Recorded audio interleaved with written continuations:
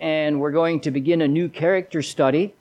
I was looking at some different ones. I was actually kind of surprised at how many characters we've went through. We've went through a lot of different, John the Baptist, Elijah, Moses, Ruth, and Esther, and others, Saul, Job. So there's more, but my brain can't remember them all. But tonight we're going to go to the book of Jonah, Jonah chapter 1. Jonah, if you need to know where it's at, it's between Deuteronomy and Matthew. So just right there, you'll find, then you'll have Jonah, okay? It's an easy book to miss because if your Bible's like mine, it's all on one page or one section of pages. So Jonah chapter 1. We begin to look tonight at a man in the Old Testament whose character is very debated. Now, we've looked at good men, we've looked at bad men. We've looked at Moses and Elijah, and then we've talked about Saul, and I've started 2 or 3 times a study on Lot, and that's just so depressing. I don't know. Maybe I'll bring Lot one day, but it's just, I start reading and studying into Lot's life, and it's just, Lot is an example of a backslidden Christian, and there's nobody more miserable than a backslidden Christian. Nobody. And so, but anyway, the character of Jonah is debated because we find kind of in him an enigma a little bit. It's hard to say whether he's a good man or a bad man. But he does offer a lot of learning for us. And so we're going to go through some of those. The good thing about it is, like all Bible characters, he's a man. He's real. And I like that about the Bible. The Bible doesn't hold back the ugly. It gives us the unvarnished truth about these individuals. You read biography. I'm reading a biography on Daniel Boone right now, and it's a real thick book, but it's all good, pretty much. I mean, it has a little bit of negative twist, but it's about Daniel Boone, so they're not going to say anything negative about him. But the Bible's not like that. The Bible is honest about its people that it writes about, and so we're going to talk about Jonah. It's a small book, only has 4 chapters, only has 48 verses in total.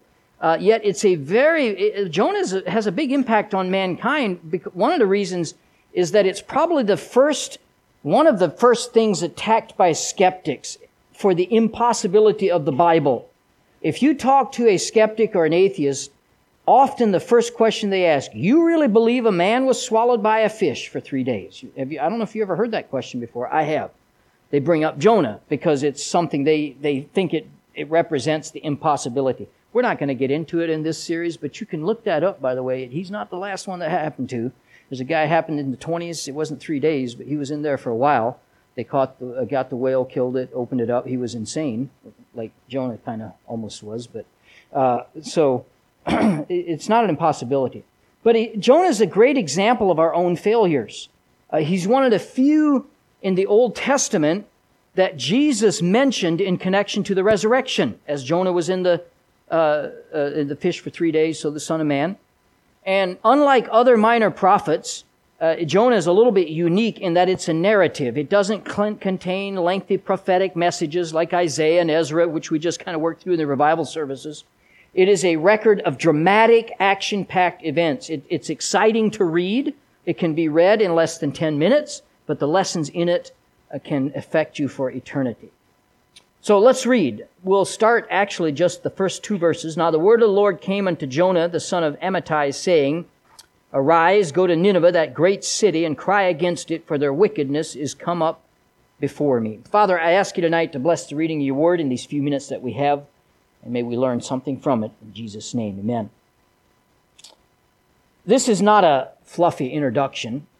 The book opens with a declaration of duty. And that's what kind of our focus is tonight, is duty. We all have a duty to do. Jonah got his marching orders, and how he responded we'll see in the next few weeks. Not only do we see the commands given all through, by the way, the whole book is really about duty. It's from the prophet to the fish. The prophet had a duty, the fish had a duty. The fish obeyed, by the way. All animals always obey the God in the Bible. No, you never see an animal questioning.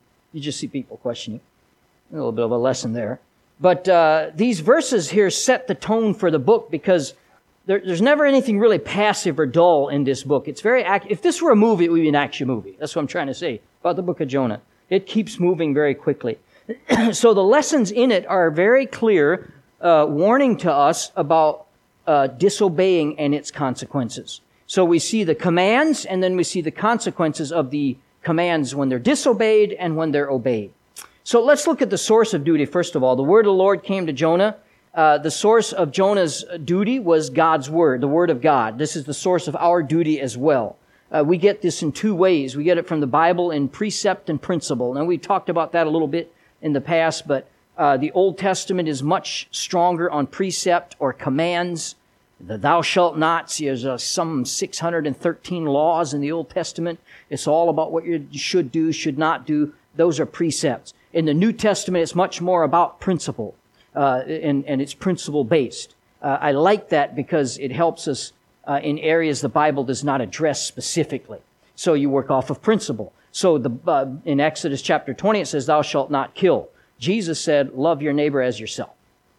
So that's precept versus principle, see? And if you love your neighbor as you love yourself, you're not going to shoot him because you love yourself, you love your neighbor. And so that principle really brings forth the precept behind it. So this is what guides us. And if you want to know God's will for you, you need to know His Word. If we're ignorant of God's Word, we're going to be ignorant of what God wants us to do and how He wants us to live. And society certainly doesn't hesitate to tell us how to act, do they? They don't hesitate at all. Remember when you couldn't walk in a store without a mask? Remember now they're telling girls in many public schools that they have to be okay with a man going into their bathroom. And society doesn't hesitate at all telling us what to do. But you keep the Word of God from people, and you keep the will of God from people, which is exactly what we see in society today. We took the Word of God out of schools. Now we see the will of God they're not even in the neighborhood of what God would have us to do. So the source of duty, then the servant of duty. God had a job to be done. The people of Nineveh need to be warned about their sin. So God chose from among His servants Jonah, the son of Amittai, and gave him the job. Jonah's name means dove. It takes on meaning when it's associated with his father's name, which was Amittai, which means truth of God. Dove is the symbol for the word peace. So we see that all throughout the Bible. It's a well-known symbol still for us for peace. And I like the idea of peace and associating it with the truth of God. Because you can't have a Jonah, which is peace, without an Amittai, which is truth. Peace comes after truth. Truth is truth seen before peace is all throughout the gospel. If a soul wants peace with God, you must receive Christ as Savior. Who is Christ? Well, the Bible tells in John 14:6, He is truth. And we have to have truth before we will have peace. There's no such thing as peace with God without first receiving Christ. And I'm also reminded of the verse in James 3:17, but the wisdom that is from above is first pure, truth of God, and then peaceable. Peace comes after truth. Before there's going to be peace in your life, it needs to be based on that truth. So I kind of like that principle there. Jonah was a prophet. He's not identified as a prophet specifically here, but in 2 Kings 14:25, he is called a servant as well as a prophet. And even in that verse, the idea of servant comes before prophet. That's in 2 Kings 14:25. I'm not going to turn there because a couple of you have prayed too long. So, but in 2 Kings, that was a joke. I'm kidding. Prayer is important. I'm not going to say that. But the word servant comes before prophet. Before you become a prophet, you need to be a servant. And I'm using that a little bit figuratively, but prophet speaks of position, privilege, and status. We all want that. A servant speaks of sacrifice, labor, and humility. That's not as exciting, is it? As position, power, and all those things. But you can't have one without the other. A servant comes before prophet. So lots of people want to be prophets. Not very many people want to be servants. But there is a servant need in God's work today. Remember what Jesus told the disciples? See, looking out at the harvest. Pray ye therefore the Lord of the harvest that He send forth laborers. A lot of people want to be consultants in God's work. But we need laborers. We need people that are willing to do that work. And then in 2 Kings, we're told that Jonah was from the town of Gath-Hepher. The town is located in the tribal territory north of central Palestine. I think it's interesting because this was about 3 to 5 miles northeast of Nazareth in Galilee, where Jesus spent his first 30 years. So Jonah was right from the same area that later Jesus would be from. And this is a strong rebuke for the religious leaders in Jesus' day, because in John 7:52 they said, "Search and look, for out of Galilee ariseth no prophet." Not so. They were wrong, because Jonah came out of that area and he was a prophet. And unbelief, as we know, always ignores the facts. Then in 2 Kings 14 also we see his record. He predicted that Jeroboam would reclaim some territory for Israel. And I like when you can slap people and make them stop talking. Isn't that nice? It happened... A joke again, okay? Make sure you understand I'm not starting new precedents here tonight. Oh, I'm getting myself in trouble. In 2 Kings 14:25, he made the prediction of Jeroboam, and then it happened just as he predicted it would. And I'm just laying the groundwork here, understanding that Jonah was an established prophet of God. He was he passed the test of Deuteronomy 18, where it says that if a prophet makes a prophecy or declares a truth, if it doesn't come to pass, he's a false prophet. Jonah wasn't a false prophet. He was proven to be true. And so this was his record. He had a good record. He was, in his times, as one of the earliest prophets of the Old Testament. He was a contemporary of Amos and Hosea. Politically, he lived when Assyria was in power. Nineveh was the Washington, D.C. of Assyria. So this was a wicked city, kind of like Washington, D.C. is today. This was a powerful city, and this was not a place where any person of God would want to go. Morally and spiritually, the time Jonah lived in was very bad. Judgment was inevitable. It was going to come because that's what happens when wickedness reigns. So, we also see his preparation. Now, the restoration that happened in 2 Kings, when God would restore Israel, this did not happen because Israel was walking obediently. The land was simply restored out of grace. Israel did not deserve it. They were living in disobedience, and yet God in His grace still restored them at that time. So Jonah, in making that prophecy, he was given a first-hand acquaintance with grace. He was able to see firsthand that God is doing something for somebody who is undeserving. Israel is disobedient, and God is still restoring them. And this should have prepared him for going to a place like Nineveh, because that certainly was a mission of divine grace too. Nineveh didn't deserve the gospel either. And by the way, can I say, none of us deserve what God has done for us. None of us deserve salvation. None of us deserve God's goodness. It is always His grace, God's riches at Christ's expense, given to us. So Nineveh certainly did not deserve a warning. They were very wicked people, but grace prevailed. And so God called Jonah to go give them the message. Here's the shocking thing, even beyond this, because you think, well, maybe Jonah just didn't want to go because they were wicked and he was scared. Not so. He complains to God in chapter 4, verse 2. We jump ahead a little bit. He tells God why he ran from Him. I fled before into Tarshish, for I knew that Thou art a gracious God and merciful, slow to anger, and of great kindness. Now, we're going to get to this a little bit more later. But that is, I read that as a preacher. I didn't want to preach to him because I knew you might forgive him. What kind of preacher's heart is that? I was afraid some of them might respond to the altar call, so I ran from the service. I didn't want to go there because I certainly wouldn't anybody respond. And if they did respond, I knew you'd forgive them for what they did wrong. So I don't want to preach to them. My, oh my. Nineveh was Israel's enemy. It was a threat to Israel's very existence, and Jonah did not want to expend them grace. He would like to see them destroyed. He wouldn't want God's grace on them. Now, we can't really throw stones at Jonah because we all have more of this selfish spirit in us than we like to admit. We all like grace when we benefit from it, don't we? I mean, I'm glad God was graceful to me, and it makes sense. It was me, so why wouldn't He be graceful? All right, that's kind of how we think sometimes. But when it comes to seeing our enemies experience grace, that's a little bit of a different story. We will serve if it benefits us, but if it benefits someone we don't like, it's a little harder for us to do. That's where Jonah was at. Jonah hated them. By the way, thought about whether I'd go into this, and I probably won't, but there's a whole other side to this, a lot of secular history that you can see. There's very good grounds for us to think that Assyria had Jonah's father killed. And so there could have been a whole bunch of family history here. There was a lot of bitterness. But even if that's not true, we're going to talk about Nineveh a little bit later, but they were a horrible, horrible people. Nobody would want to go there. But Jonah had a tremendous opportunity here to preach and win thousands to the Lord. He had a wonderful opportunity to conduct the greatest revival meeting ever in history. And he almost lost his chance to do it because he ran from his duty. And this we're like Jonah. Because if we forsake our duty, then we forsake our opportunity.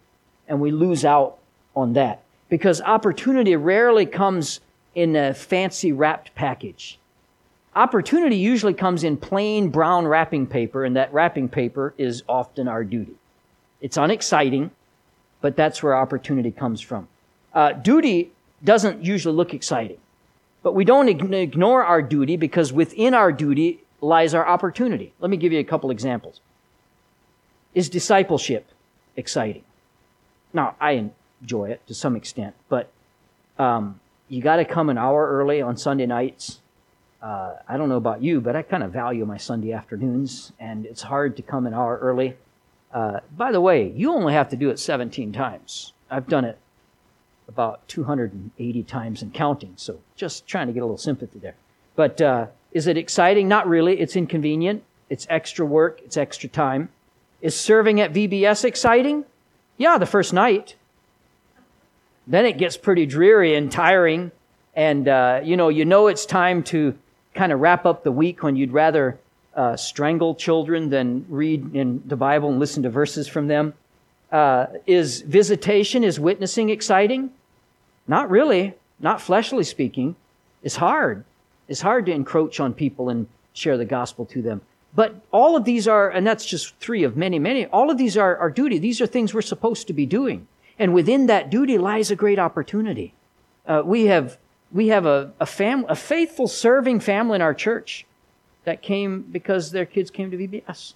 And that's how we reach that family. And others, we have a man that comes to our church faithfully that we met through the Feed the Firemen program. And these things that we do, opportunity lies within it. Be faithful in those areas and find an area that you can serve in because your opportunity lies within your duty. So let's look at the specifics. And we are not going to get through what I had tonight. But verse 2, arise, go to Nineveh, that great city, and cry against it. Notice 4 details here. His walking. The first command, his waking. His first command here God gave to Jonah was arise. This is a rousing call to action. I do not believe God is ever satisfied with status quo.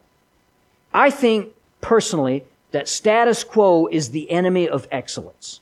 And we constantly, Pastor Nick and Pastor Forsberg, and we meet every week and we go over the plans for the week and we talk sometimes about just the ministry in general, but our desire is never to just settle in some kind of rut. I had a college professor always said, a rut is a grave with both ends kicked out. That we don't want to be in a rut, okay? We don't want to be status quo. That's where growth stops. That's where momentum stops. And I don't think God is satisfied with it. There comes a time when we must wake up and get to work and get busy about the business of sharing the gospel with others. There is a spiritual war going on in our time today. And it's no time for Christians to be asleep. And tells us in Ephesians to arise and wake. God wanted His servant to charge Nineveh with the gospel. Wage an attack against evil. And so the first thing he had to do was arise. Wake up, Jonah. 6 a.m. You overslept. All right, his walk, go to Nineveh, meant a walk of 500 to 600 miles. He could not get on Expedia and book a flight. This was not that time yet. He had to walk. This would take time. It would be difficult. But every duty has a walking part, a difficulty. Once Jonah gets to Nineveh, then the excitement would begin. One way or the other. He would either have his head lopped off or there would be a revival. Something was going to happen. And he probably expected the former before the latter. But first there would come a long walk. And you can't skip the walk of duty if you want to get to the Nineveh of fulfillment and success. It takes some difficulty. And some people try to skip the walk, but they don't succeed in it. Duty has its glory and excitement, but it often comes after a long and necessary walk to get there. For me personally, the most exciting thing that I do is preach on Sunday mornings. Well, preach anytime. That's my father-in-law, church planter, faithful warrior of God. He always said, as a pastor, preaching's the icing on the cake. That's just the icing. I mean, that's the fun part. There's a lot of the rest of it is not always fun part, but that's the icing on the cake. And I love to get up and, at least in my own mind, wax eloquently. Okay? I love it. But that does not happen without a sometimes long and excruciating walk of intense reading and study and time. It takes time to get. If I skimp out on that, I don't get the satisfaction of this. Okay?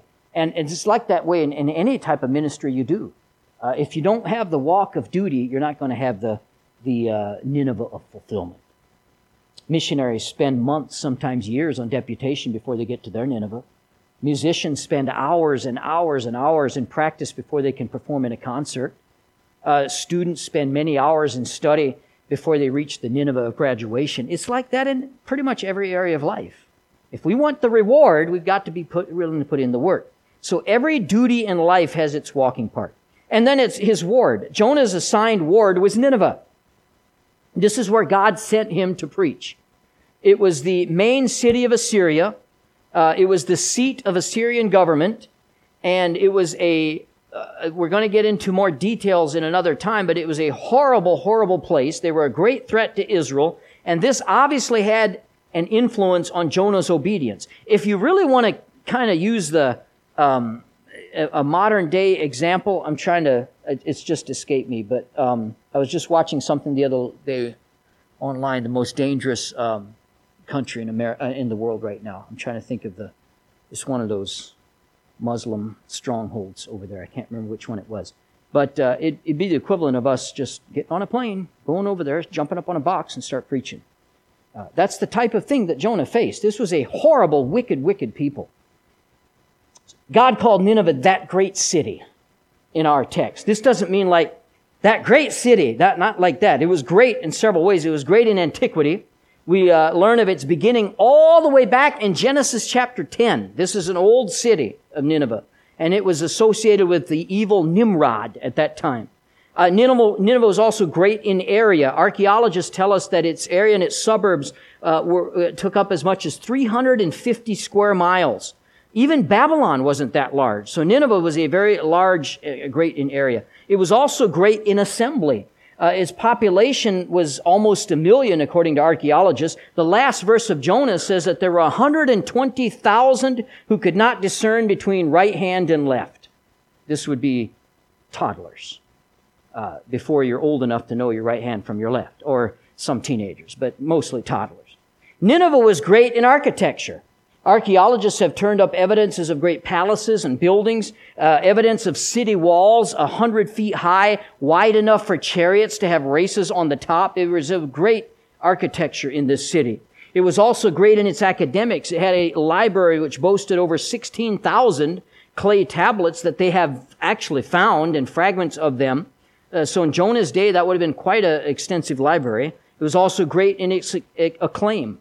Nineveh was a city of cities, and as far as the world was concerned in that day anyway, it was great in animals, and this might seem odd to mention, but in chapter 4, verse 11, it says they had much cattle. But that would mean that Nineveh was self-supporting in its food supply, and this would be very vital if they were besieged by an army around them. They would be able to self-support themselves. They were a great city in many different ways. But this mattered nothing because spiritually they were completely bankrupt. They were wicked. And so it doesn't matter how great we are physically speaking if we are devoid spiritually speaking. Mark 8:36, what shall it profit a man if he gain the whole world and lose his own soul? So God assigned Jonah this great city, and he was to go cry against it. Isaiah 58:1 kind of has the same instruction for us. Cry aloud, spare not, lift thy voice like a trumpet, and show my people their transgression. To cry against sin requires some backbone. It requires some character. And it's not something that many people do. Even many preachers don't do that in this day and age, cry out against sin. Today, people get mad more often than they get right when you cry out against sin. It's just the way it is. Joseph Parker said, what is your call in life? To go wherever wickedness is and cry against it. Every child of God is to be a protesting prophet. Now, we don't have to be annoying. We don't have to be jerks about it, but we ought to have a holiness about us that cries out against wickedness. You ever been somewhere and somebody curses? And well, this happens to me all the time because of my profession. Somebody curses. Oh, I'm so sorry. I mean, curse in front of you. I always tell them, you're not offending me, especially if they use God's name in vain. You didn't use my name in vain. You don't have to apologize to me. I mean, he's step back. He might do something, but that's that type of testimony we ought to have that promotes holiness. People don't like this, but cry against it is still the command. Any other attitude usually leads toward compromise, and we don't want to get stuck there. I'm going to stop because we're over time, all right? But we're going to get to the reasons Jonah would not want to do this, and hopefully learn some more things as we go along. There's a lot of Jonah that we can be critical about. I'm always careful in the Bible because as soon as I start to mentally be critical about what these people do and the decisions they make, the Holy Spirit has a way of reminding me where I've done the same thing. We're not that much different. And we talk about Israelite. All the Israelites did was complain. We do some of that too. All the Israelites did was they would get right and then they'd go right back into their sin. We do some of that too. And we do what Jonah does too. We don't always do what God tells us to do. And so we have a lot to learn from him. And I look forward to the study. Father, we ask you to be with us the rest of this evening. Thank you for those that made it out tonight. Thank you for the passage of Scripture and the things